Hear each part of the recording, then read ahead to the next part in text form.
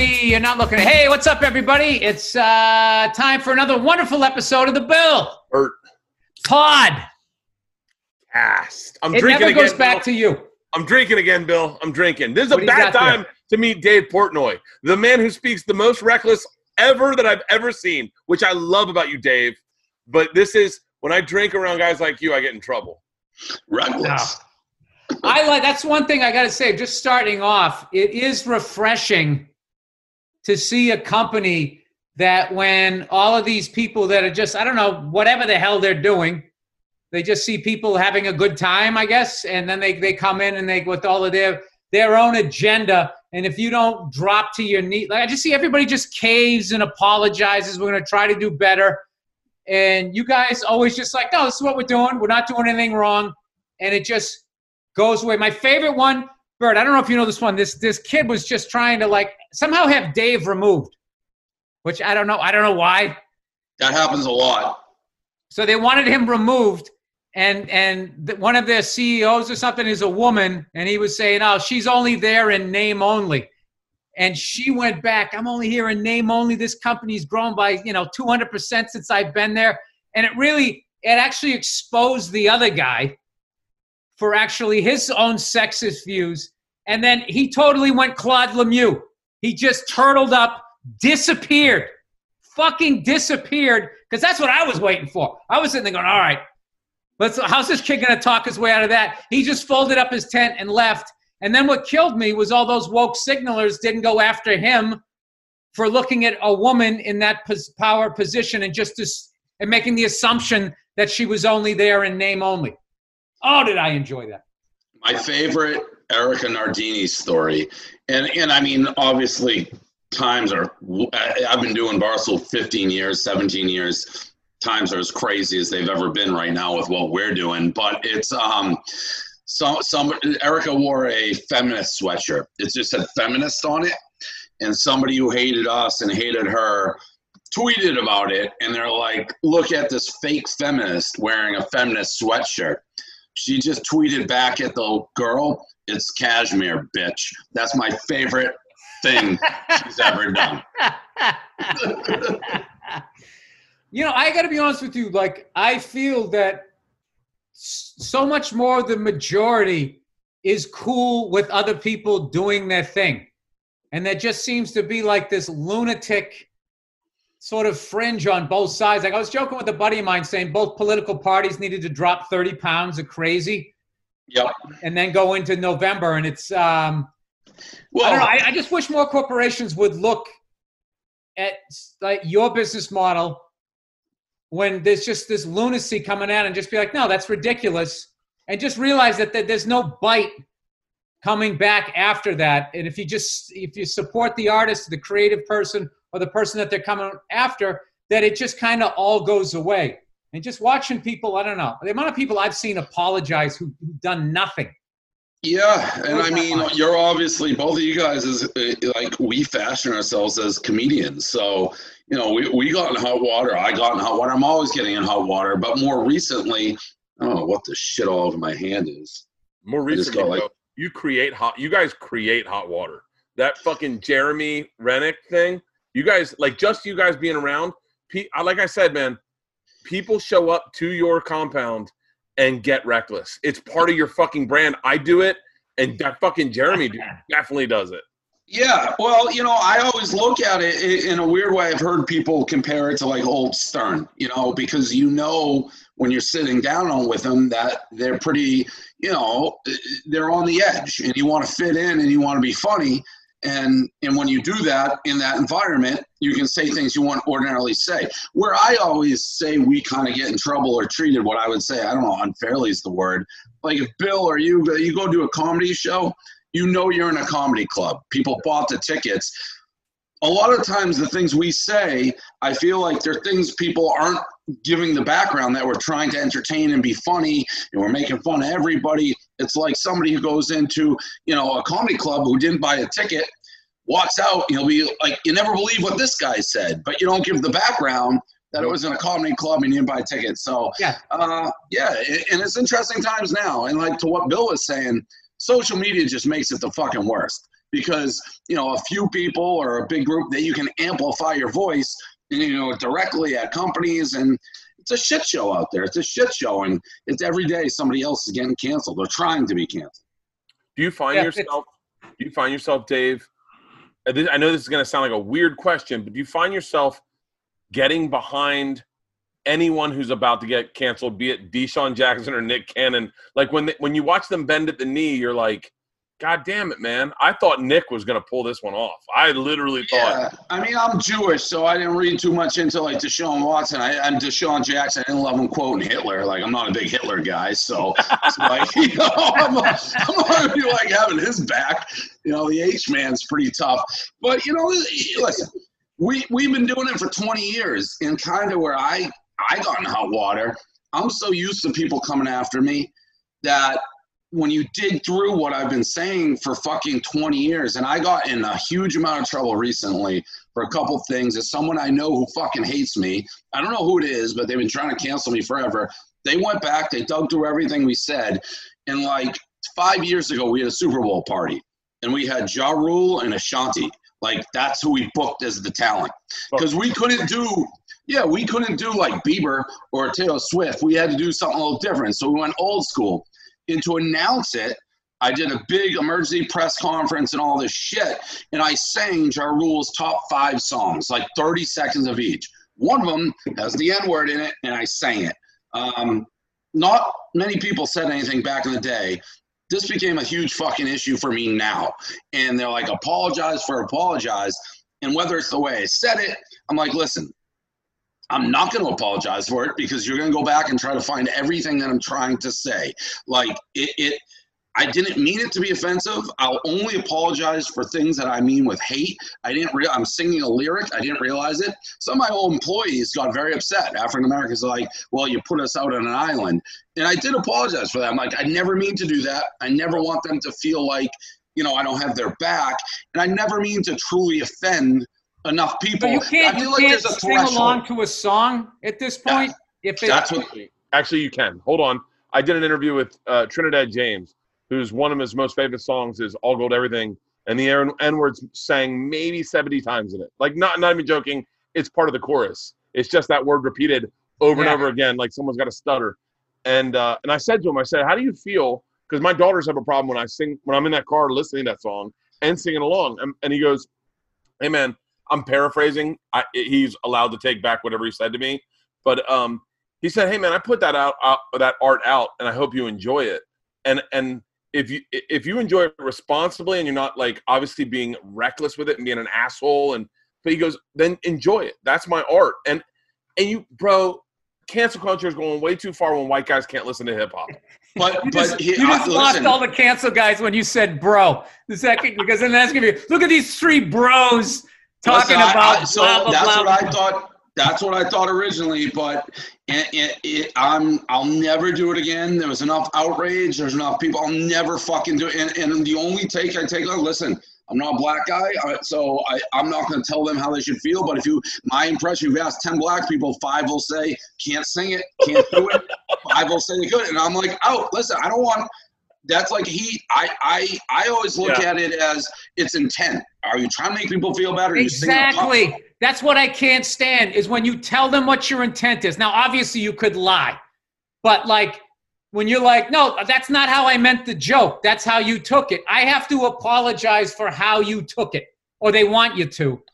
You know, I also love, too, like, it's like that happened 5 years ago. The people bitching, I want to be like, how old were you?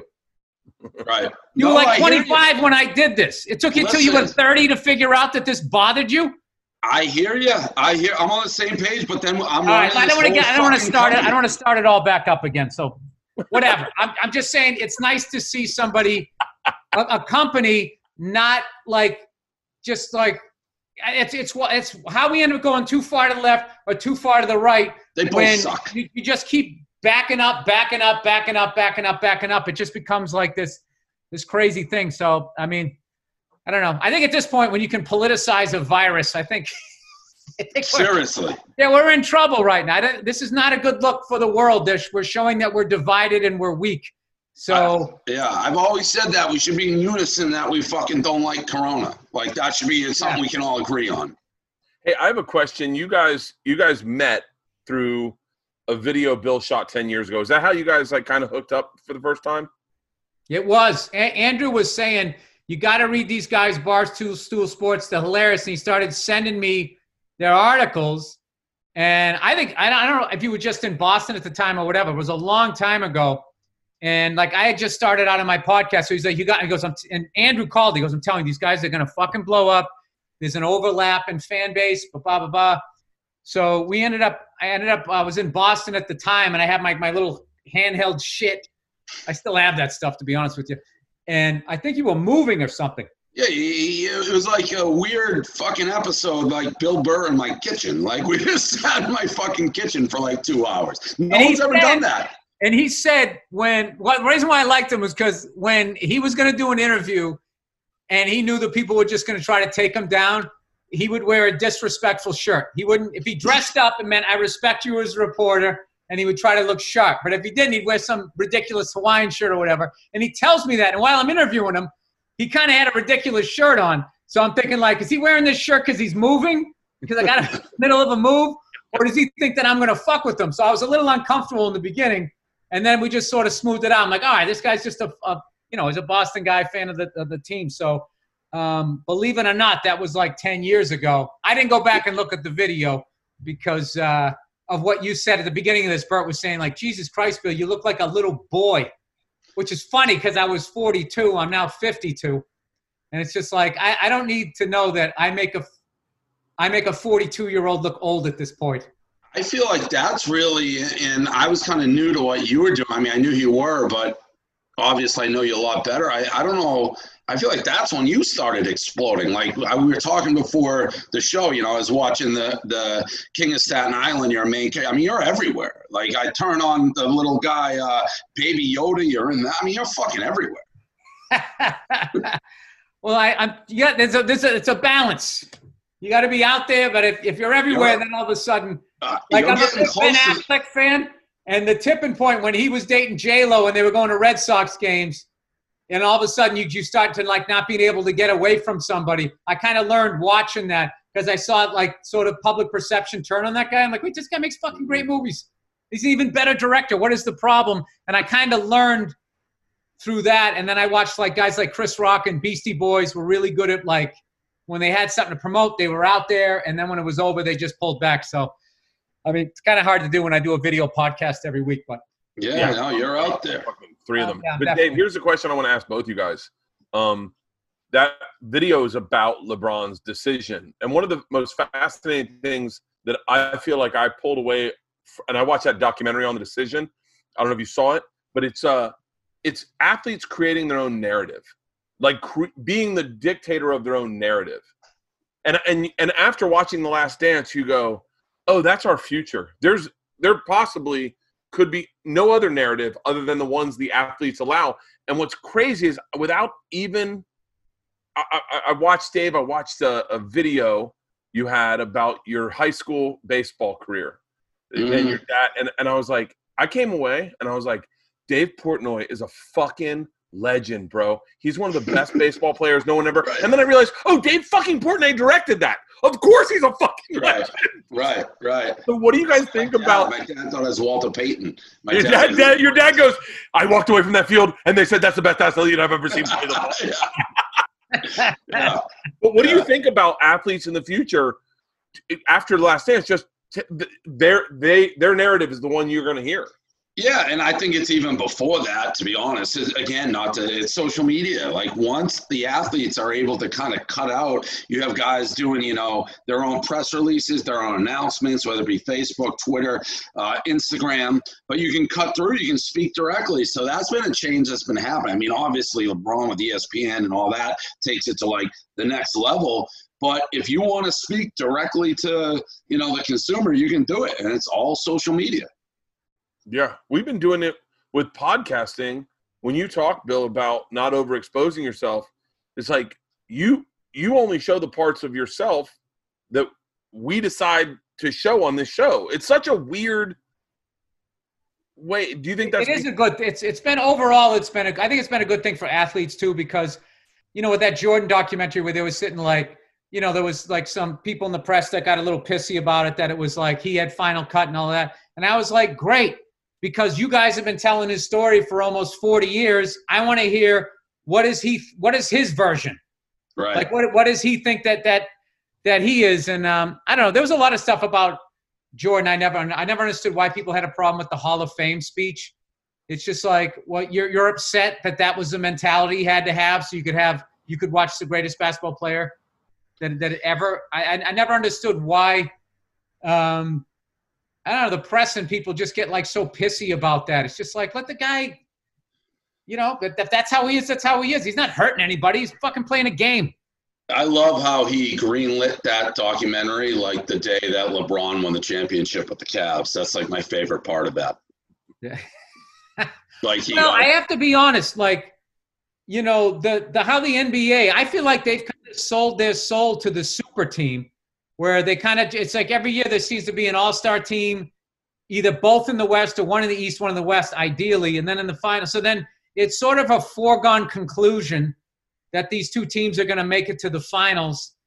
And I just liked how, if they did it the same way they do it now, back then, that all that shit with Jordan lifting the weights, trying to get past the Pistons, and now those great battles that those two incredible teams had, he would have just jumped on the Pistons after maybe the second year.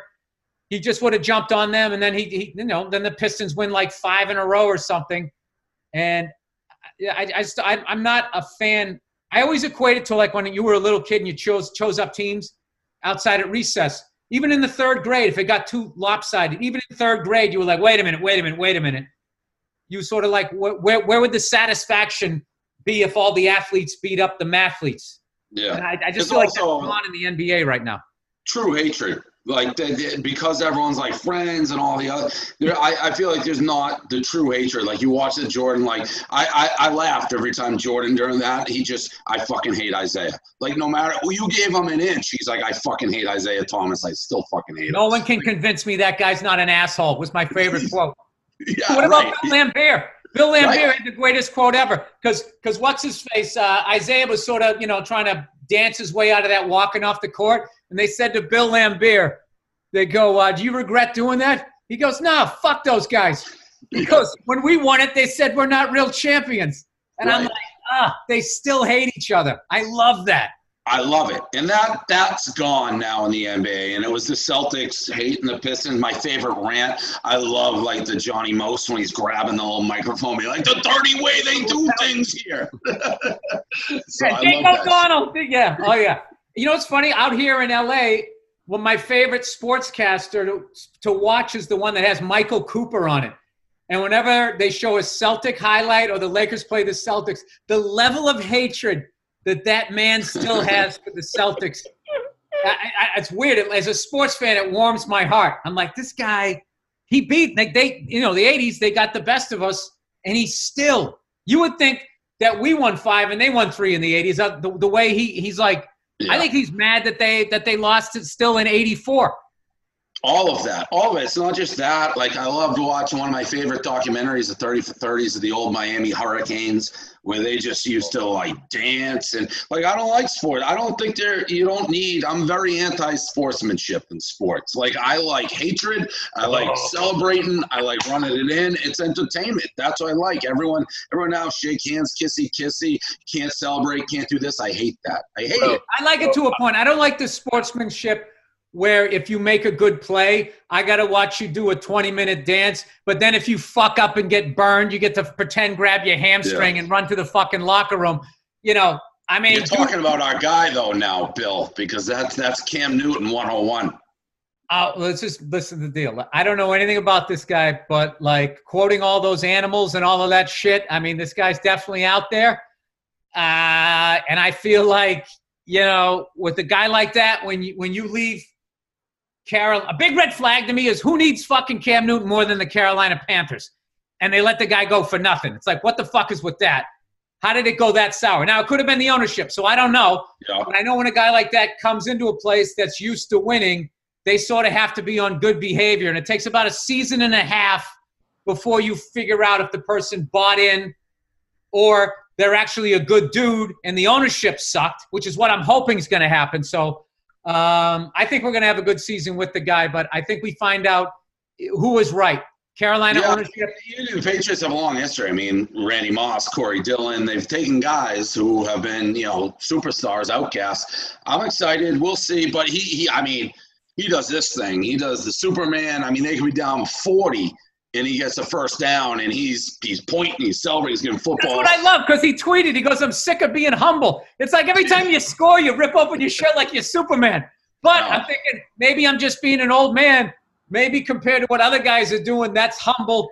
For He's not, but I'm all in on it now. He's our guy, so I'll write a blog and fucking rip my shirt open. I'm all in on it now. He's our guy. You got to embrace it. Good competitiveness is appreciated on both sides. When I went to Florida State and we played Miami, and I remember Warren Sapp led a fucking group of just fucking massive dudes out to the center where they had the Indians head at the Seminole, and they grabbed patches of dirt and walked away. And that's before the fucking game. Yeah, and me and my boys are hitting each other going, "This is gonna be a good fucking game." Yeah, that's what I love. I love the route. I remember I'm a Michigan guy. A couple of years ago, Devin Bush, before the game, went into the end zone where the Spartan was and tried to remove it with his cleat. That's the shit that I fucking love. You know, one of my favorite ones when we put his married men, they fucking piss and moan. What the fuck? Yeah. One of my favorite ones was when Jim Harbaugh was coaching at Stanford, and Pete Carroll was still with USC, and they were beating the shit out of him. They scored another touchdown. Stanford did at the end of the game. He went for 2 points, like fucking Woody Hayes, right? And in the end, Pete Carroll was just like, he's like, hey, bro, what's your problem? Whatever. And he was basically, I forget if he said it right then or if he said it at the end of the game.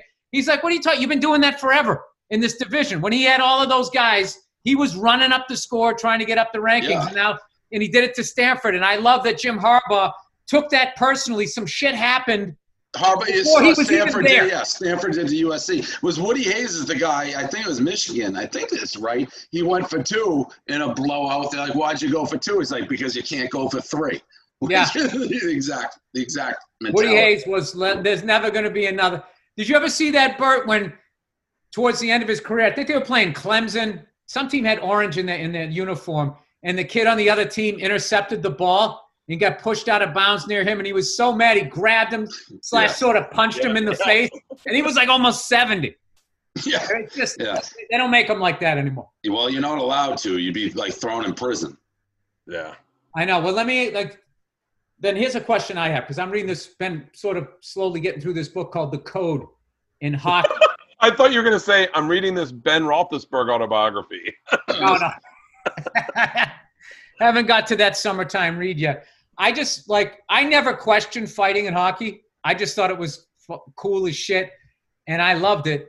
But I could never quite explain it. I always knew the players were talking about, well, if it doesn't happen, the game's going to get out of control. And I now sort of understand it reading the book, like that these guys come out on the ice, and sometimes an enforcer doesn't even need to fight. This is like the manliest shit ever. Sometimes the big guy gets out there, and right before a face-off, he just goes, hey, guys, we need to settle this down. Somebody might get hurt. And everybody's just like, oh, shit, he's getting mad. And it brings it back down again. And they're saying if they don't have those guys out there, which I think the Bruins saw last year in the finals when we didn't have anybody to make people accountable for their actions, that it is going to get out of control. I just wonder why the league can't somehow, just through fines and throwing people out of the league, they just can't get it out of the game if they actually wanted to. Does that make sense?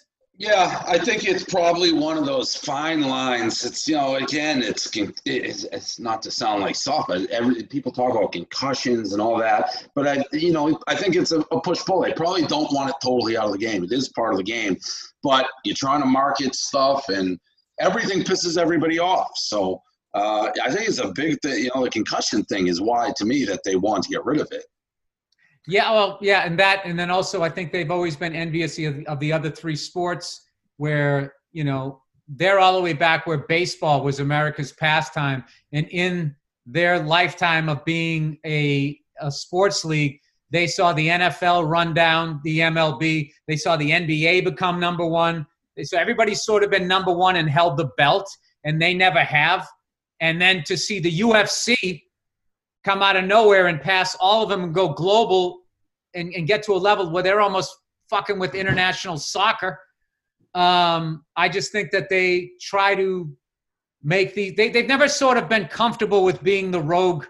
Like you're that rogue sport where you just have this hardcore following. So they're always constantly changing the game to sort of try to appease non-hockey fans. Yeah.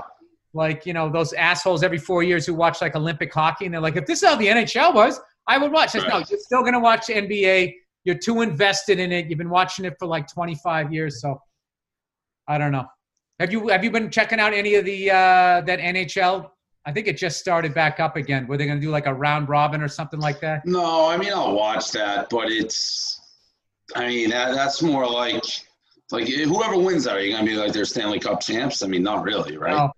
Right. So it's kind of, I'll watch it because I'm desperate for sports. I'm desperate for things to watch, but I won't put any credence. I mean, I don't know, all of it, the bubble, nothing's real.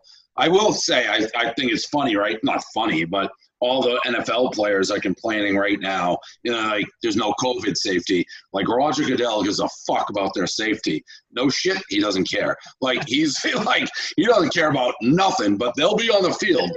One way or the other, the NFL's happening. That's a guarantee. Guaranteed. What about like? Because I know you're a betting guy, and and Bill and I have a bet that he actually wins though. All of those guys. That ain't true. No, no. You do better than most though. Every time I turn you on, you're killing it. Wait. Yeah, maybe, but then I probably bet more. Like I have horses going right now. I'm probably getting my ass whipped right now. Do you bet on yourself, on your skills? What skills do I have? Skills would be the company. I bet on my company. I made a lot of money on myself with Barstool, but like I don't have any. I can't be like, hey, I'm gonna go beat Carl Lewis in a race. No, Bill and I have a bet. Bill and I have a bet that I can't hit. What is it? A 35-yard field goal?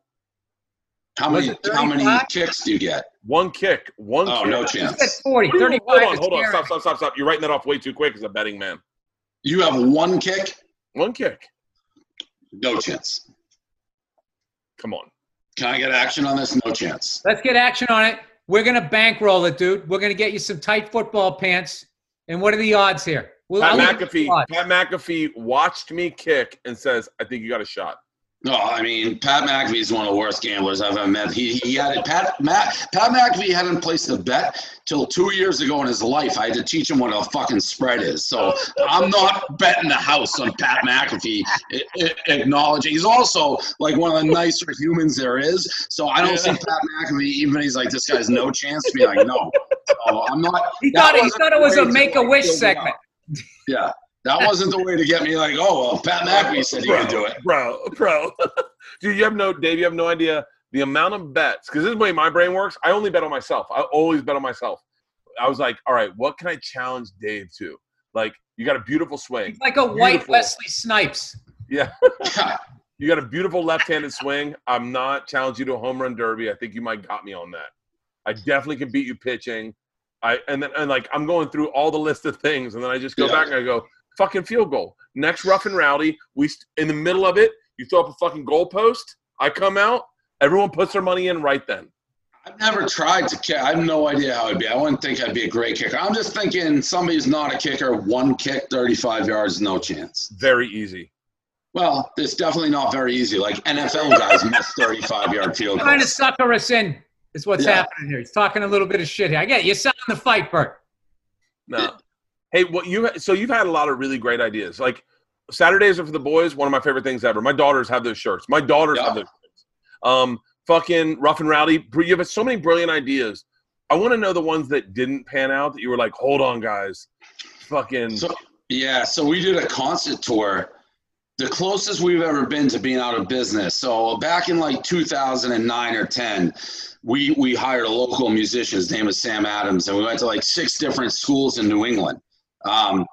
And it went really well. Like, we were supposed to do frat basements. We ended up doing like the Mullen Center at UMass and URI. And I thought to myself, we paid 20 grand for 6 shows. And it's like, if we're selling 3,000 tickets for these, and I go hire some real talent or bigger name talent at the time for all these venues, we can make a fucking ton of money. So I had this guy, Mike Posner. The song was like Cooler Than Me at the time. I know. I had Mac Miller. I paid $500 for Mac Miller. That's how early he was. Like, that's how much his cost was. Wale and a bunch of, and then I bought the venue. So I was spending close to 300 grand a show when it was all done. And we didn't sell any fucking tickets. I mean, I thought we were going out of business. If I couldn't get out of the venues, like we were 4-wall in the venues, renting them, if I couldn't get out with a cancellation fee, that would have been the end of Barstool. That was a total disaster. You know what? A promoter in Boston told me that's how the Sullivan family lost the Patriots. It's because they didn't realize how big Michael Jackson's stage was going to be, because he was competing with Prince. And they thought he was going to have like the standard size, like the Rolling Stones or somebody used. And he came out with this giant thing, ate up all of these seats, specifically down low too. And then the Foxborough one got canceled. And that was like 83 or something. It took until about 1990 where they just finally lost the team. Yeah, I've heard similar like versions of that.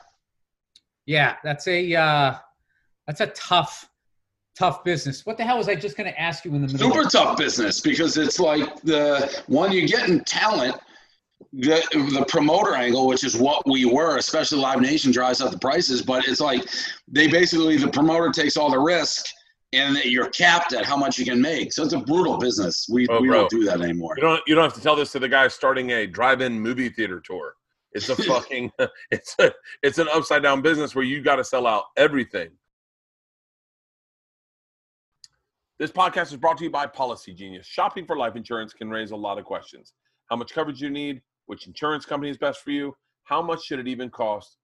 And at a time when it's more important than ever to save money or have life insurance, the pandemic is making it a little more complicated to shop for it. That's where Policy Genius can help. As a life insurance marketplace backed by a team of experts, Policy Genius is keeping track of all the changes in the marketplace, so you don't have to. They will find you the right amount of coverage for the best possible price without the headache. Policy Genius compares the quotes from the top life insurance companies in one place. It takes just a few minutes to compare quotes from the top insurers to find you your best price.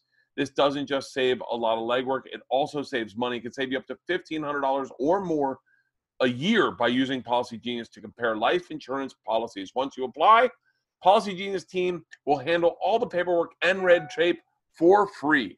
So if you hit any speed bumps during the application process, they'll be unraveling. You can tell that I'm drunk, right? They'll be there to take care of everything. So if you need life insurance, but if you're unsure where to start, head to PolicyGenius.com. Policy Genius will find you the best rate and handle the process completely. They'll get you and your family protected and hopefully give you one less thing to worry about. Try it today at PolicyGenius.com. All right, it's Helix, everybody. Helix, are you not able to sleep? Are you not able to sleep today because of today's politics? Your love life, any other drama you talk about? Helix Sleep makes personalized mattresses made right here in America and shipped straight to your door with free, no-contact delivery, free returns, and a 100-night sleep trial. To choose a mattress, Helix made a quiz that just takes 2 minutes to complete, matches your body type and sleep preferences to the perfect mattress for you. If you like the mattress, if you like a mattress that's really soft or firm, if you sleep on your side or your back or your stomach, if you sleep really hot, with Helix, there's a specific mattress for each and everybody's unique taste. I love Helix, evidently, but you don't need to take my word for it. Helix was awarded, you know what it is? I haven't bought a new mattress in a while, so I got to use these guys. Helix was awarded the #1 best overall mattress pick. Let me do that again. I don't want to fuck with these guys. I love Helix. Or Helix. I love Helix. Let me do this again. I love Helix, but you don't need to take my word for it. Helix was awarded the #1 best overall mattress pick of 2020 by GQ, Wired Magazine, and Apartment Therapy. Just go to helixsleep.com/BillBert, take their 2-minute quiz, and they'll match you to a customized mattress that will give you the best sleep of your life. They have a 10-year warranty, and you get to try it out for 100 nights risk-free. They'll even pick it up and give you a full refund if you don't love it. Gross, but you will. Right now, Helix is offering up to $200 off a mattress for our listeners. Get up to $200 off at helixsleep.com/BillBert. This podcast is brought to you by Simply Safe. Here's the thing about home security companies. Most trap you with high prices, tricky contracts, and lousy customer service support. So while there are a lot of options out there, there's only one no-brainer. Simply Safe has everything you need to protect your home with none of the drawbacks of traditional home security. It's got an arsenal of sensors and cameras to blanket every room, window, and door tailored specifically for your home. Professional monitors keep watch day and night, ready to send to police, fire, or medical professionals if there's an emergency. You can set it up yourself in just under an hour. Just peel and stick the sensors exactly where you need them. No technicians required. And there's no contract, no pushy sales guy, no hidden fees, no and you can fine catch your print. kids sneaking out the window to take out the family car. And I got 2 teenagers. This is what I love. And what I love more than anything, this all starts at just $15 a month. I'm not the only one who thinks Simply Safe is great. U.S. News and World Report named it the best overall home security in 2020. Try Simply Safe today at simplysafe.com/BillBert. You get free shipping and a 60-day risk-free trial. There is nothing to lose. That is simplysafe.com/BillBert. Bill, do you like sex? I love sex, Bert, and I think about you when I do it. Then you will lose. You will love BlueChew.com. Yo, my boy, Blue. BlueChew.com offers men a performance enhancement for the bedroom. At BlueChew.com, you can get your first chewable with the active ingredients. Your dick is going to be reverse Colin Kaepernick. It's going to be standing up. Yep, because it has sildenafil and tadalafil. It's the same ingredients that are in Viagra and Cialis. BlueChew.com affiliated physicians work with you to find the right dosage and active ingredients that best fits you. For instance, if I was the doctor, Bill, and you had erectile problems, what would you say to me? I'd say, Bert, don't tell this to anybody, but my dick's not working. Then you need some chewables from Blue Chew that can be taken on a full or empty stomach. Online physician consultation is free. It only takes a few minutes to connect you with BlueChew.com's affiliated physicians. And if you qualify, you get prescribed online quickly. No in-person doctor visit, no awkward conversation. This is perfect. You don't have to wait to the pharmacy line. You have to look another man in the eye and say, my dick doesn't work anymore, for the love of God. No, it ships direct to your door in discreet packaging. The chewables from BlueChew.com are made in the USA. Thank God. I want an American hard dick. Am I right, Bill? That's right. You want a red, white, and blue dick. Standing up, just not on the 4th of July. Flag Day, Labor Day. Blue Chew gives you the confidence in the bed every time. You and your partner will love it. Chew it and do it. Here's the great deal for you guys. Visit BlueChew.com and get your first order free. When you use the promo code BillBert, just pay $5 in shipping. That's BLUE Chew.com, promo code BillBert. Bill, what were you going to ask him? So I have a million questions for Dave.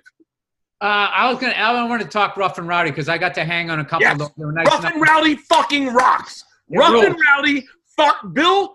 I noticed the Milkman was my favorite. Bill introduced me to it, and it's really when I started discovering you guys and going like, fuck, Saturdays are for the boys. I've been saying that. Dudes have been coming up to me at shows with cameras. Bert, what are Saturdays? Saturdays are for the boys. I always say it. I didn't even know what the fuck it was.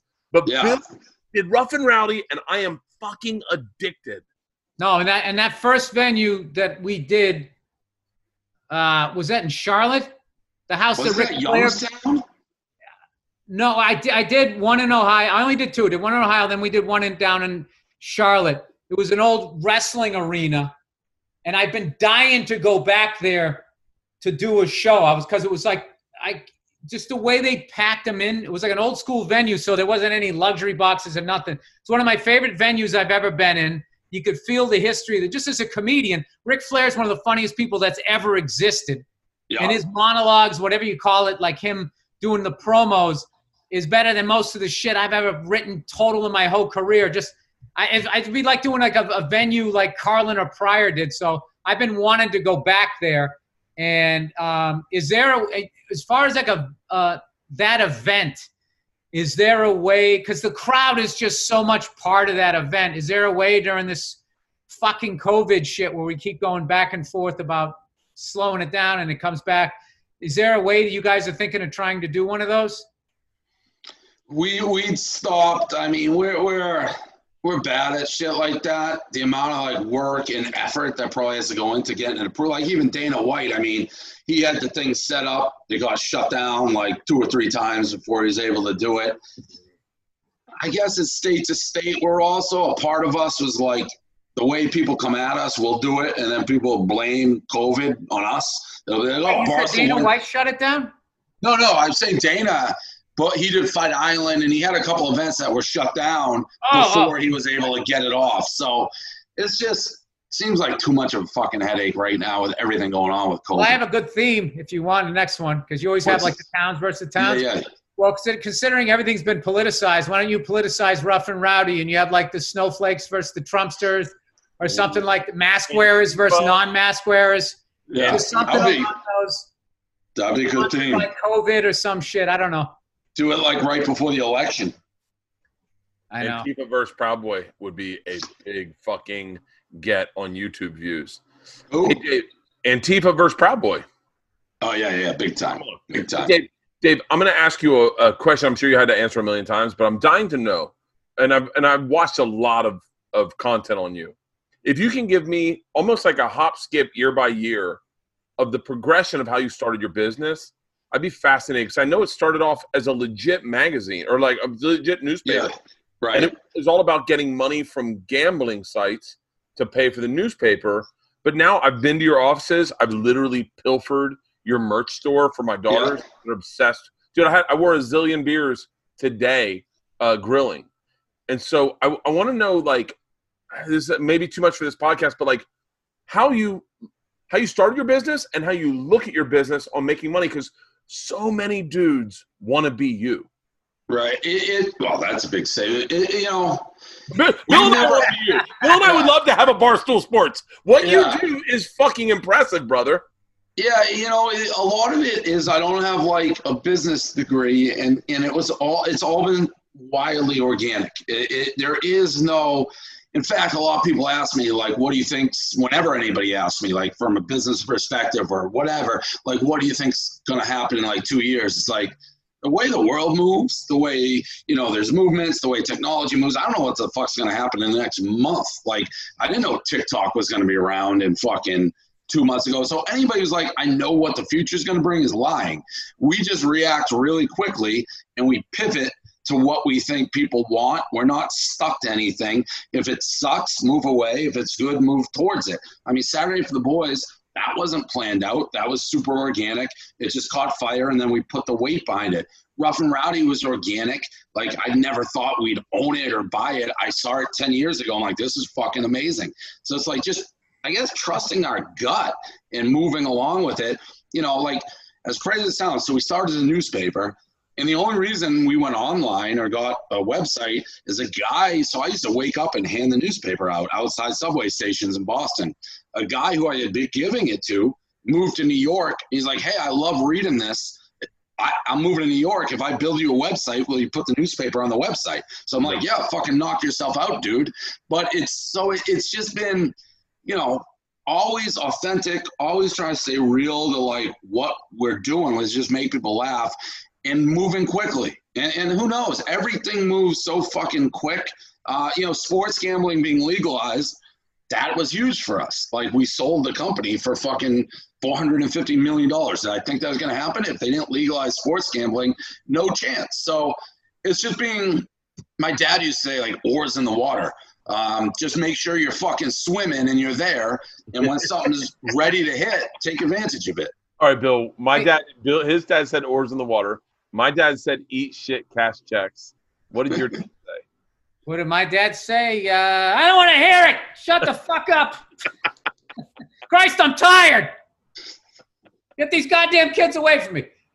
No, my dad was just, Christ, you get yourself a cheeseburger, you're going to be fine. My dad's a major cheerleader. Christ, Bill, you're out there, you're telling jokes, you're making people laugh. There's really it's just, my dad was either super angry or super positive. But after a while, I just was like, this is just how he blows off steam. I fucking love my dad. My dad is the best. But, when he was younger, it was just like, and I didn't understand people. I didn't understand the frustrations of a man with, all those kids. Hey, I want to ask you this because I probably don't want to know the answer, but how do you go about handicap? How do you go about handicapping a horse? And not be just. I suck at it. I love horse racing. Like, I've been a horse racing guy my whole life. My dad used to bring me when I was a kid. As Barstool's done better, I own some horses now. I love it. They have the daily racing form. If you don't know what it is, like how fast it's basically, if you're looking at an athlete, you just look at their past history, and it's like, all right, it's good, it's bad. But it's great. I mean, it's an interesting industry. There's nothing, you want to do a comedy show, just set up a microphone and go to like Suffolk Downs and just watch the fucking people there. It's a different world of people, and I love it. I've grown up on it. I mean, I usually spend August in Saratoga up in New York. You can't have fans this year, so that sucks. But yeah, I fucking love it. Yeah, I went to the Kentucky Derby one time, and I was supposed to go again this year, but that got blown out of the water. But I think you guys retweeted a video. Bert, you got to see this thing where it was like, people like, you're watching you're watching a fight and you're acting out fighting. This guy was betting on a horse. He was acting out the guy riding the horse. Yeah, he was whipping himself. He was literally, he was going like this. He was whacking his own ass with the fucking, what do you call it? The program. The program. He had the program. Yeah, dude, and he was in rhythm with it, and he was whacking it every other one. And then when he came down the stretch, he was hitting his ass on every one. Fucking hilarious. It's like, I got to admit, though, if that was ever one of my kids and somebody sent me that video, like that's what I created, I would definitely die a little inside. It was one of the there's nothing like degenerates. Nothing like a degenerate. I miss that they lost out on the fringe gambling. Like when growing up in Florida, our two things were greyhounds and high life. And like, listen, you want to talk about ideas I have? They're bringing back fucking high life. I want to buy a highlight league. I think we could make highlight. There's nothing like highlight. Dave, I'm in on this 100%. By the way, I have an amazing highlight throw from baseball. Like, I literally said to myself, I will be amazing at highlight. I had a TV show on Travel Channel, and we were in Miami doing an episode, and I go, yo, get me into a highlight. I got to try highlight. That's where it's amazing. Dave, that's our bet. I've never seen this side. I didn't realize this. How much shit talk you have with sports ability. And I got to be honest, throwing a highlight ball has absolutely nothing to do with throwing a baseball. So I don't see that comparison at all. But by the way, hold on. Have you ever thrown a highlight ball? No. It starts. But you're holding like a thing. No. It's like you're throwing it like it's like a lacrosse stick. No, it's first of all, it's attached to your arm. It's attached to your arm. And the motion is that of an outfielder, just boom. And I'm telling you, it is exhilarating. It is awesome. And if you start a highlight league, Dave, I will invest in my own team and my own league.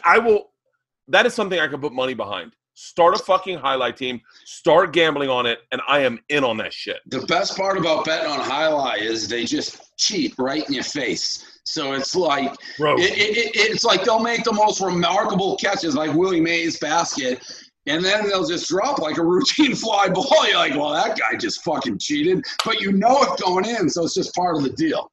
Dude, I feel like I'm on like a regular guy's Shark Tank right now.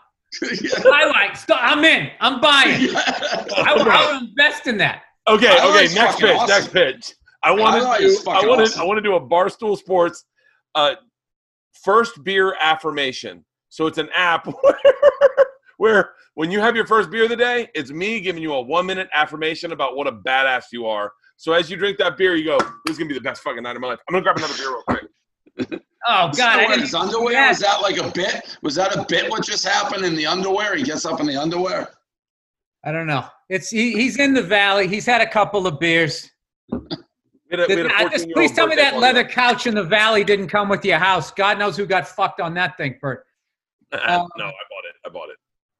Hey, so what else do we got here, man? As far as like Boston sports things, anything else coming up? There's a big trade with Buffalo was supposed to be happening. Number one line center. I don't know.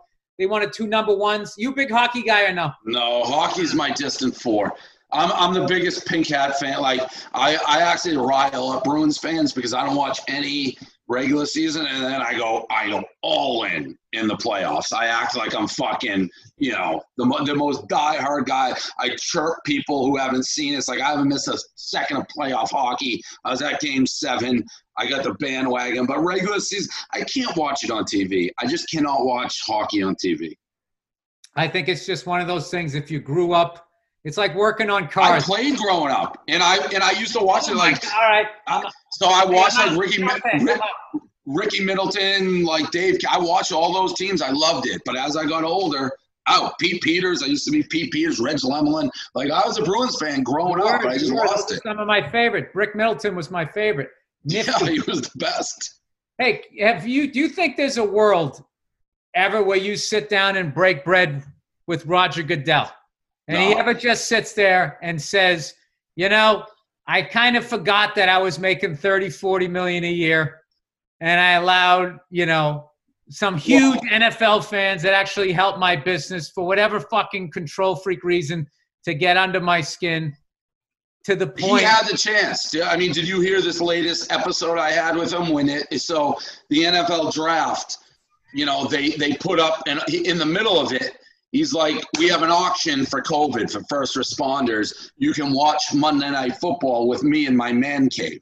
So I heard that. I'm like, wait, what?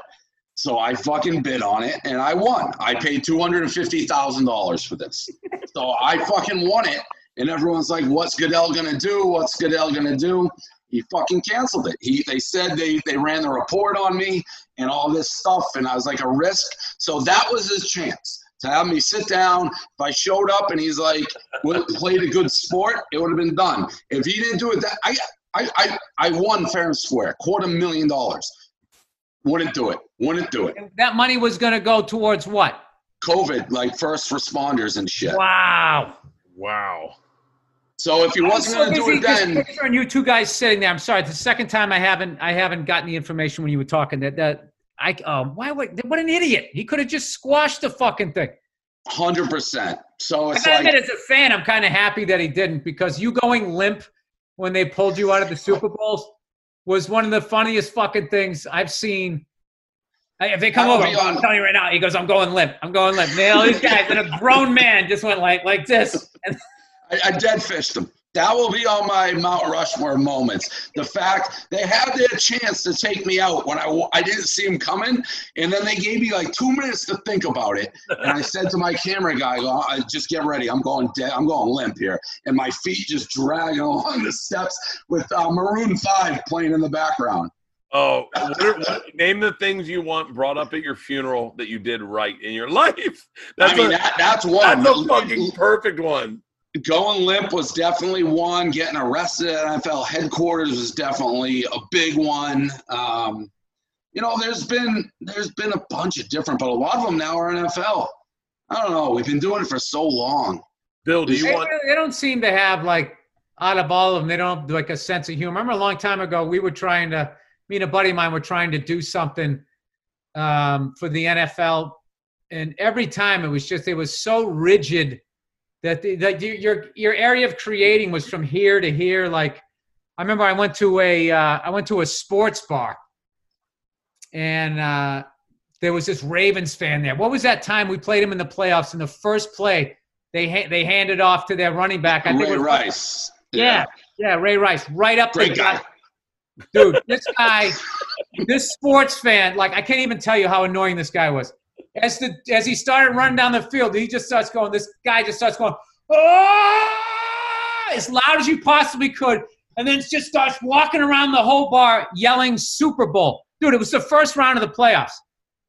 And he was, I wanted to beat the fuck. I couldn't. He was bigger than me, but he just, the whole game was doing it. I had such a miserable experience beyond the fact that my team lost, that this fucking asshole was acting like this and nobody at the establishment was doing anything.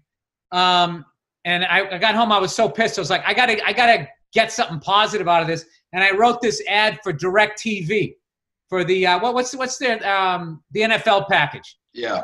And it started off with this guy in the bar dealing with this fucking asshole, and it ends with him watching it at home with his own beer, having a great time. And as he was in the background, it said DirecTV NFL package. And as he was sitting there, that guy drove by outside in his car, like, down the street, and it said it pays for itself just to get away from that guy. Yep. And if I remember correctly, DirecTV loved it and blah, blah, blah, blah. But then when we went to the NFL, they got all protective about, like, we don't want to make fun of our fans. Our fans are blah, blah, blah, blah. And it's just like, dude, no NFL fan thinks they're that fan. And if they do, they enjoy being that guy. Like people weren't going to watch less of it. And we did another one. Everything they do is off. Even like the NFL draft, it's such Goodell. Like when he thinks like intentionally having people boo him, like works. He's like, see, I can make fun of myself because I'm telling them to boo me. It's just everything he does is just off. Yeah, we did another one. I forget it. We're going to do something about NFL tailgates. And we went to the Raider ones where everyone was all dressed up and shit. I'd ask him a bunch of positive Raider things. And then gradually I would switch the conversation to talking about global warming and shit like that. And people would be sitting there in like all their makeup. I think it's more of a federal issue as they're holding the thing. And they didn't like that because it was making fun of their fans. So I think that's why I've kind of been fascinated watching that whole soap opera with the two of you, just in this weird way, enjoying you fucking with them, but also as a football fan and a fan of the NFL, just hoping at some point, it's like, guys, can you have a fucking sense of humor about yourself? This guy is an NFL fan. This guy helps promote your fucking league. And yeah, that was the chance. The charity was the chance. He had the excuse, but if he wasn't going to do it then, he's never going to do it. When does this whole new venture into the sports gambling, your whole app, which is going to destroy every other app, when is that whole thing going to like? Supposed to be probably like September, October, third quarter. They tell me of, this year. Who knows what COVID does to it? But soon, once sports are going, we should have it ready. It's being built right now. I want to talk about your podcast, Dave, because that's how I kind of met. Barstool was through KFC Radio. Yep. And you guys have like your podcast. One of the most gangster moves. I know I'm gonna get shit for what I'm about to say. Was that the Two Chick podcast? Call Her Daddy. Call Her Daddy. The fact that you just got on that RSS feed and talked directly to those like this is really inside baseball. But that is a direct lesson. When I saw that, that's a direct lesson in every person out there that wants to start content. You get your own RSS feed. You do your own fucking thing. You build it by yourself. You want to jump onto Barstool's coattails, but remember it's Barstool's. Give the listeners the backstory. What was the whole soap opera with that thing? You had two people that came on your network. They blew up. Yeah, so we started a podcast called Call Her Daddy. It was two attractive girls and they did maybe like one or two demo episodes of it. And I knew one of the girls, Alex, and we saw it, and we reached out like, hey, this is interesting, unique. Would you guys ever think about like signing contracts with us, bringing it over? And like, yeah, we worked out a deal, signed them each to 3-year contracts. So they're full-time employees of ours. Call Her Daddy became one of our podcasts. We own the IP, and it was a negotiation. But what Bert's saying, like, when you join Barstool, we put gasoline behind your podcast. We're putting, millions of dollars of marketing behind it, and we try to blow the thing up. And it blew up. It became bigger than I imagined, what they imagined. And about a year into it, they wanted to basically leave. They're like, we're not getting paid enough. And there's two sides to everything. But, yeah, if they were independent and they own Call Her Daddy at the size it became, they would have been making more money. Flip side is, if they didn't join us, there's a chance nobody would have known what the fuck it was. So I always use it like a baseball contract. If you're a fucking baseball player and you sign a 3-year deal with the Red Sox and you have a great first half of the season, you can't just be like, oh, I'm going to the Yankees now because they're going to pay me more. It's like, well, You signed a 3-year deal with the Red Sox. Wait for it to go, and then you can go to the Yankees if you want. And we had a big back and forth. At one point during this dispute, the two girls sort of turned on each other because they had leverage in the sense if they just quit, we would have sued them, but then we would have lost all the revenue. It's COVID. We're trying to keep the thing going. They stopped doing the podcast, and I just jumped on their RSS feed at one point. Their audience had no fucking clue who I was. Brand new, call her daddy. Brand new, call her daddy. Who is it? It's Dave. Listen, I'm not mocking these girls. I'm just letting you know, and Bill, you know this. Andrew, you know this. Dave, you know this. If you want to start a podcast, sign up with Barstool, but realize that all that shit you're getting up front, they gave you. That's right. You got a bunch of things. So I'm sorry, Dave. Keep going. You jumped on the RSS feed. Yeah, so I jumped on the RSS feed and basically explained the situation. I'm like, they're a 3-year contract. And they were hinting at the time like we were trying to do shit to them. Like we won't let them talk. We won't do this. It's like, listen, people can say whatever they want about me. I let anybody say whatever the fuck they want. You can sling it. I never tell anybody, if you don't like me, say it. If you think you're being treated unfairly, say it. But don't be like, my hands are tied. I can't talk. And I gave the whole scenario. I'm like, we signed them for 3-year deals. They're making $70,000 each, which is a pretty good starting salary when you have no audience. By the end of year 1, they were each making $500,000 each because it had grown.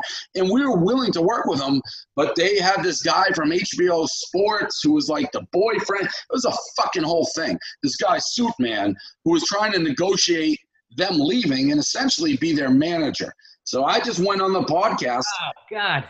And I let it rip. The whole thing up. He did. He did. And I just let it rip. And all the Call Her Daddy fans became like Dave Portnoy fans. It has increased my sex game like you wouldn't fucking believe.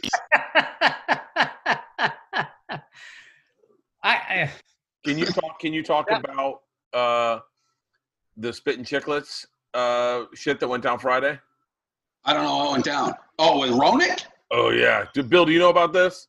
No, I got a newborn, dude. I don't know what the hell's going on. So, Dave, if you can just catch him up to speed. Yeah, so Jeremy Roenick, obviously huge hockey guy, NBC Sports, went on Spittin' Chicklets, I don't know, a year ago or something. And I don't know the exact time frame, but he told a story about wanting to basically have a threesome with Catherine Tappan when they were on like a trip. Catherine Tappan, NHL Network, when they were traveling together. He got major. Look at Bill already. Now listen. What happens when you go into Barstool? You know you don't tell that story over the air. Listen, when they offer you fucking beer, you don't take it. You fucking stay. Listen, I knew that was a bad story immediately. I'm like, I wish he didn't say that. But he was trying to fit in. And from what I've gathered, Ronick and Catherine Tappan are like pretty good friends. So it was like joking. But, you know. Not as good of friends as Jeremy wanted, but they're pretty good friends.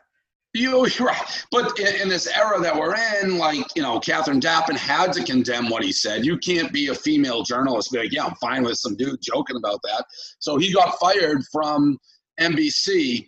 And he said this on the Spittin' Chicklets, which is an unbelievable podcast, best hockey podcast by a mile.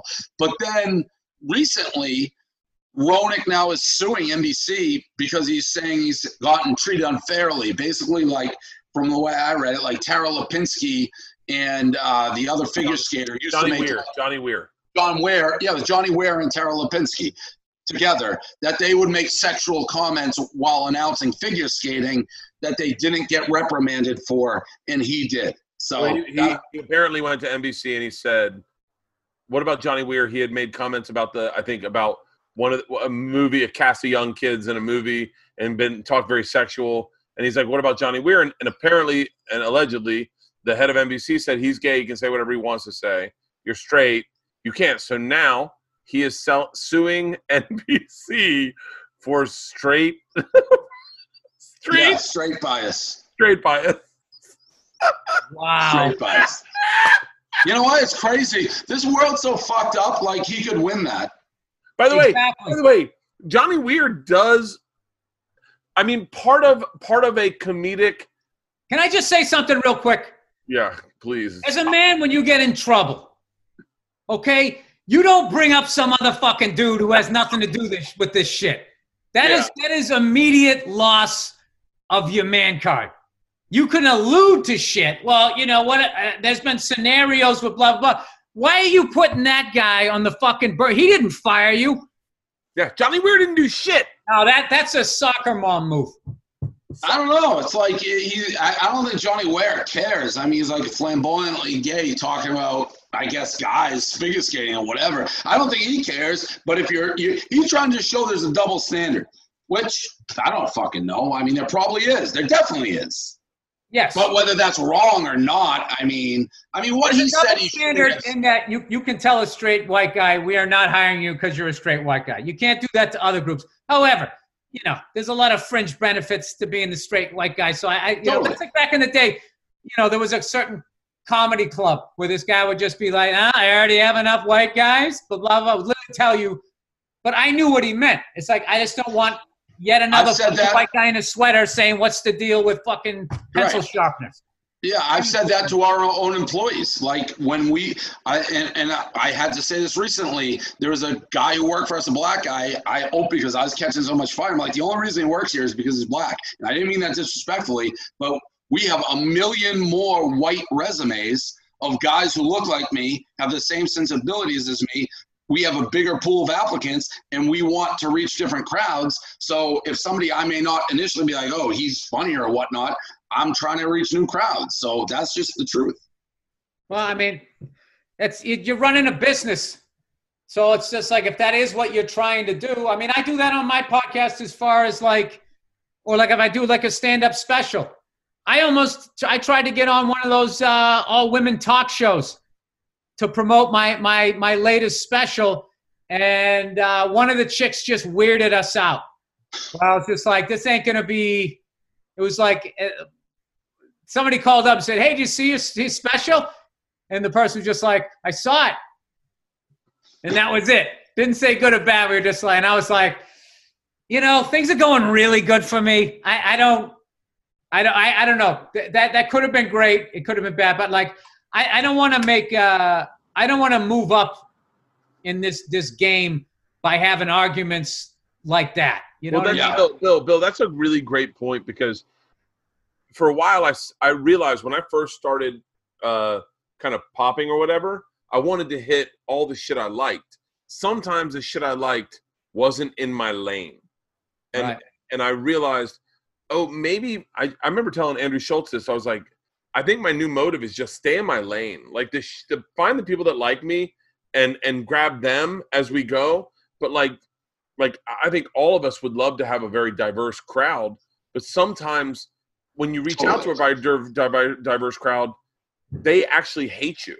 Yeah. Like, trans people may not like my stand-up. Right, and that's very true. And I mean, we're a business, so you know, we got advertising and bigger, and there are headaches involved with that. But I used to say, when we looked at ourselves, like, are we happy with being Seinfeld, for lack of better words?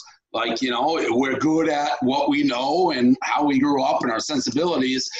But when you're a bit, like, if you're a comedian and you're selling tickets, and you're doing that, fine. Like, we're trying to get advertising, and people will just look and they'll make assumptions like they're not diverse, so they must be racist. It's like, well, I'm a white middle-class fucking dude who grew up. And the only people who applied for jobs when I started were people who read me, who were similar to me, and that's our talent pool. As you get bigger, you try to do it. But like you said, sometimes as we've gotten bigger and tried to be more diverse, it's like, what are these fucking guys doing? They don't know what they're talking about. So it's a tough balancing act. It really is. Oh, it is. As far as like staying in your lane, though, there's a balancing act of staying in your lane, but continuing to evolve.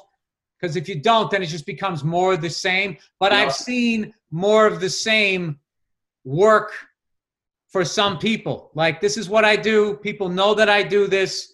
And I'm just going to keep fucking doing it. I don't give a shit if the critics keep saying I keep doing the same thing. This is what the people want. Like fucking AC/DC. My favorite goddamn band ever. For 40 years, I always joke, they wrote songs about women, the devil, and their balls. And they like 3 chords or something. And it just, Malcolm just had a way of just fucking always coming up with like a new riff that I enjoyed. And yeah, it is. I don't know. I think I definitely avoided stepping in some major shit. Because as much by trying to do, like, I don't know. it's sort of a disease. That thing, the disease of more. Like, okay, my last special did this. I need to do this, so I need to cast the net even wider. And I do think that eventually you probably end up getting away from. Like, I don't think there's anything worse than alienating the people that first got into you. 100%. Yes. That's the worst. Then you're just like, oh no, now I'm not tethered to where I was from, and now I'm just sort of now I'm floating. And I'm just reaching for anything. And at that point, you end up being like a contestant on a game show. Yeah. And then that's your career. It's something we deal with all the time. I can't imagine that you ever saw. Have you been to the New York offices of Barstool, Bill? Yeah. Fucking really impressive. I mean, legit impressive. I went to the first one, and then I believe it was the first one, and then the second one. Oh, I forget where the first one was, but then the second one was, I want to say, yeah, Lower West Side. The first one was like you were walking into Dave Portnoy's zipper. You were like literally like, oh, that's a cock. Holy shit. Yeah. And I mean, that office was there was a bigger difference between the first office and the second office than there was the second and the third. I mean, the first office, that was like an old doctor's office where we were all just mushed together, like no air conditioning, 150 degrees. It was our offices have been something. Yeah, I don't think I was in that. So I was probably at the second and the third one. Yeah, the first one was in Milton in Massachusetts. Oh, no. I meant New York. Yeah. Sorry. Hey, what is 10 years from now? Where's Barstool going to be? It's a great question. I already damn. this. Yeah, I already said I don't know. I mean, hopefully in 10 years I'm fucking very rich and done with it and on a beach and Barstool's a household That's not name. you. Bullshit. That's not you. The same. That's the biggest lie. That's the biggest lie going. People always try to say that's not me. That is me. Like I could happily fucking bet on horses, golf, and sit by the pool. I could. People say no. Yes, I could. By the way, I could too. So I don't know why people like. How much? Never believe that. How much money? Because how much money do you think you need to have? Well, they'll let you do that. Because I could do it now. So I could do it now. Like my net worth is like 100 million right now from doing this thing. But I signed a 5-year contract. So I got to work my ass off for 5 years, and hopefully I'm worth a lot more. But that's plenty. I have more money. I just casually say it to. I was like, I got fuck you money. I mean, I do. So I have plenty of money. I just got to work. Still, because that was the deal. To get the money, I'm like, I'll work my dick off in the next 5 years. Let me ask you this. How old are you going to be in 5 years? 48. Still in his 40s, Bert. Unbelievable. So you'll be 48 fucking years old. You know, you got fuck you money, so you're going to be eating great. So you're going to live to at least 80. You got to win. Although you start hanging out with those guys in the track, I might take 5 years off. You got at least 32 more years. How? Because that's my fantasy. I just want to do this shit till I'm 70, and then just fucking hopefully I have enough, and the dollar hasn't collapsed, and everything I've worked for is still there, and then I just picture myself sitting out on my back porch, not doing anything. Yeah. Talking to my wife. Listen, I could my finances could change because not all liquid. Like when we got bought by a company, Penn National, when they bought us, half our deal was like stock, half was cash. So the stock was at 26 when they bought us. People loved it. Went to $39, and then COVID hit. It went from $39 to $3.75. So my net worth was fucking way worse, and it's come all the way back. But nothing's for granted now. I mean, I always say if like you were in a coma and an alien came down, you saw people wearing masks everywhere, you'd be like, what the fuck? So who knows? I mean, 5 years is a long time from now.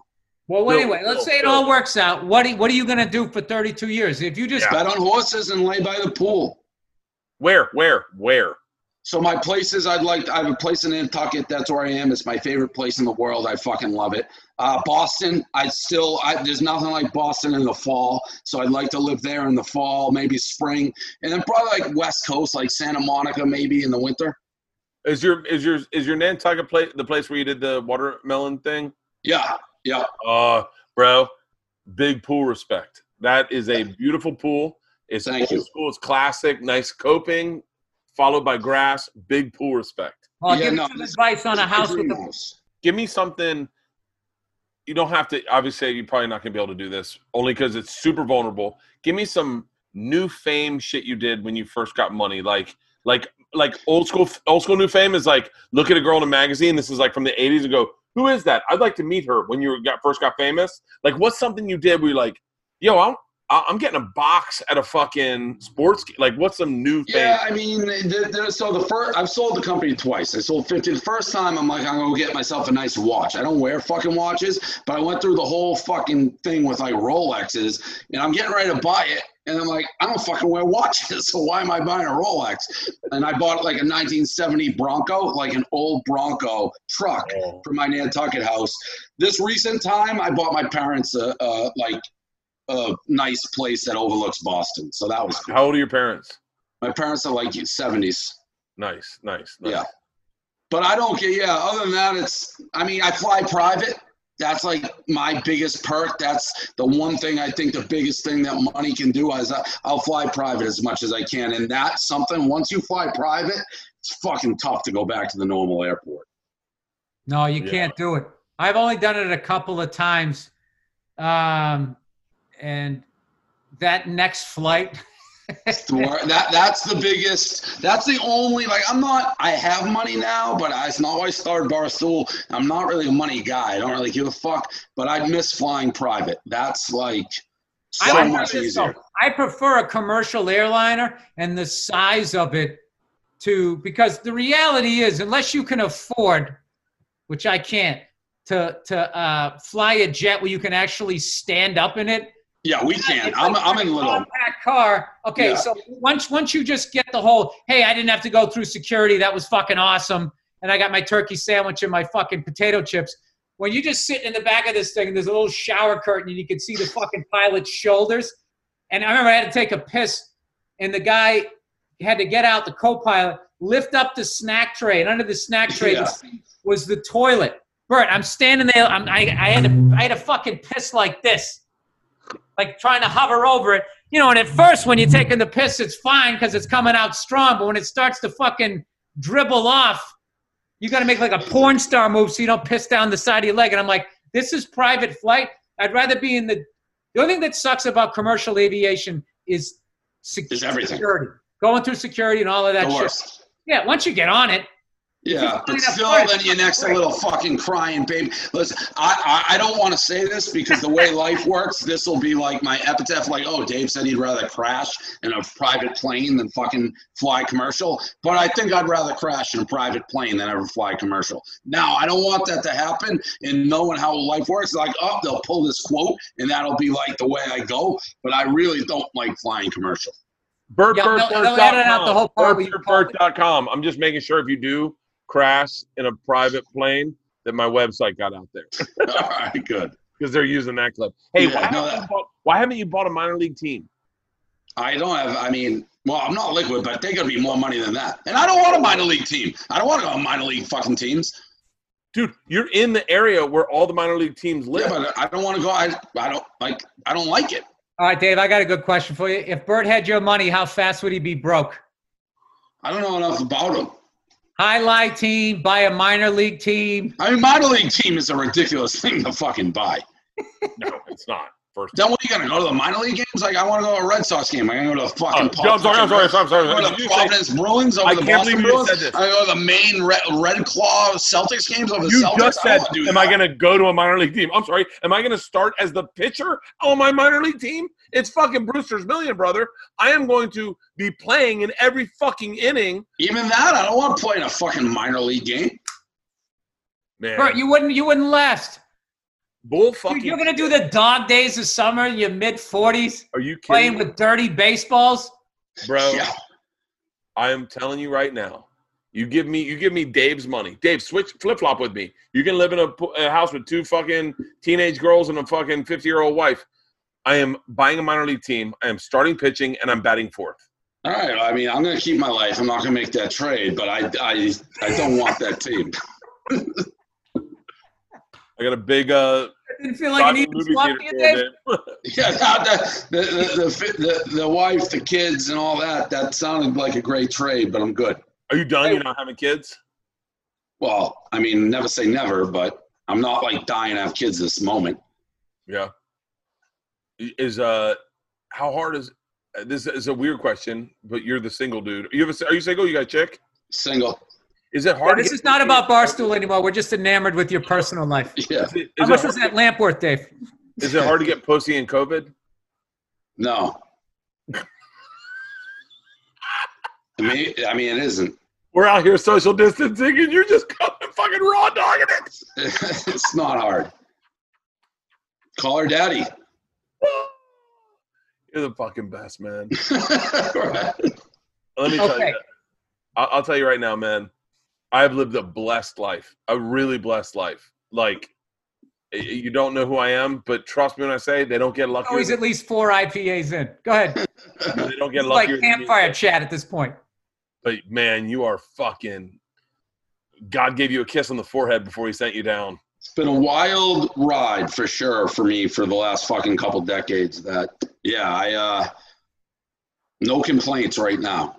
Would you trade it all for one thing? And what's the one thing? Like, what would you trade it all for? Like, be a fucking doctor in India raising That's an idiotic thing. I mean, I would trade it, but everything I trade it for would be like better than what I got. Like if you told me I could be like fucking, a star, if I could be a star baseball player and athlete, yeah, that's more fun and you make more money. And it's like, yes, but outside of being given like a talent, like to throw a baseball 99 miles per hour or be able to run a full 140, to have like a normal white dude skill set, which is basically nothing, I've done pretty well with it. Yes, you have, dude. You're crushing it, man. I'm loving everything that you're doing. Can't wait for this gambling app to come out. I'm fascinated with like horse gambling now, which is probably a I'm probably lost all my money, but whatever. All right. Well, listen, man, I couldn't be more happy for you guys. Enjoy Nantucket. I hope your neighbor has finished building whatever the fuck. The locals are very mad at me about that. They're in an uproar. Why? I mean, the guy's parking heavy machinery in front of your fucking house. Yeah, my neighbor. By the way, I tried to buy the fucking house, and whoever sold it they said best and final offer. My real estate agent, I'm like, how much should I bid? He's like, just do the offering. No one else. It's too expensive. So I did the offering. I didn't get it. A guy who lived 5 houses down from me got the house, bid more. I called him, and he's doing it as a rental house. He's not going to live there. He's going to rent it out to vacation people. I called him. I'm like, how much more money? I'll give you whatever you want on top of the purchase price. I just don't want people building. He's like, no, we're not going to do that. The second I showed up, fucking construction. Nantucket, 2 months a year, the population is 100x of what it usually is. Do construction the other 10 months. They charge 10x what it is anyways. So I got pissed. But the locals are like, what? Local people can't earn a living? Yeah, they can earn a living. You charge me 10x in the off season. So that's that story. You got me going there. Well, I get you going about some neighbors that I've had, but I don't need that same fucking headache. All right, that's it, man. Thank you so much for coming on. And I hope sports comes back soon for all of us, but especially because of the entertainment value that you guys bring. You guys, you're the best in the business. And I hope to run into you at a Kentucky Derby when we're not wearing masks and all that shit somewhere down the road. That's it, everybody. Thank you. The great, brilliant Dave Portnoy, everybody. Thank you, Dave. It's a pleasure. All right, thanks, guys. Talk to you later. Okay, we'll see you. Bye.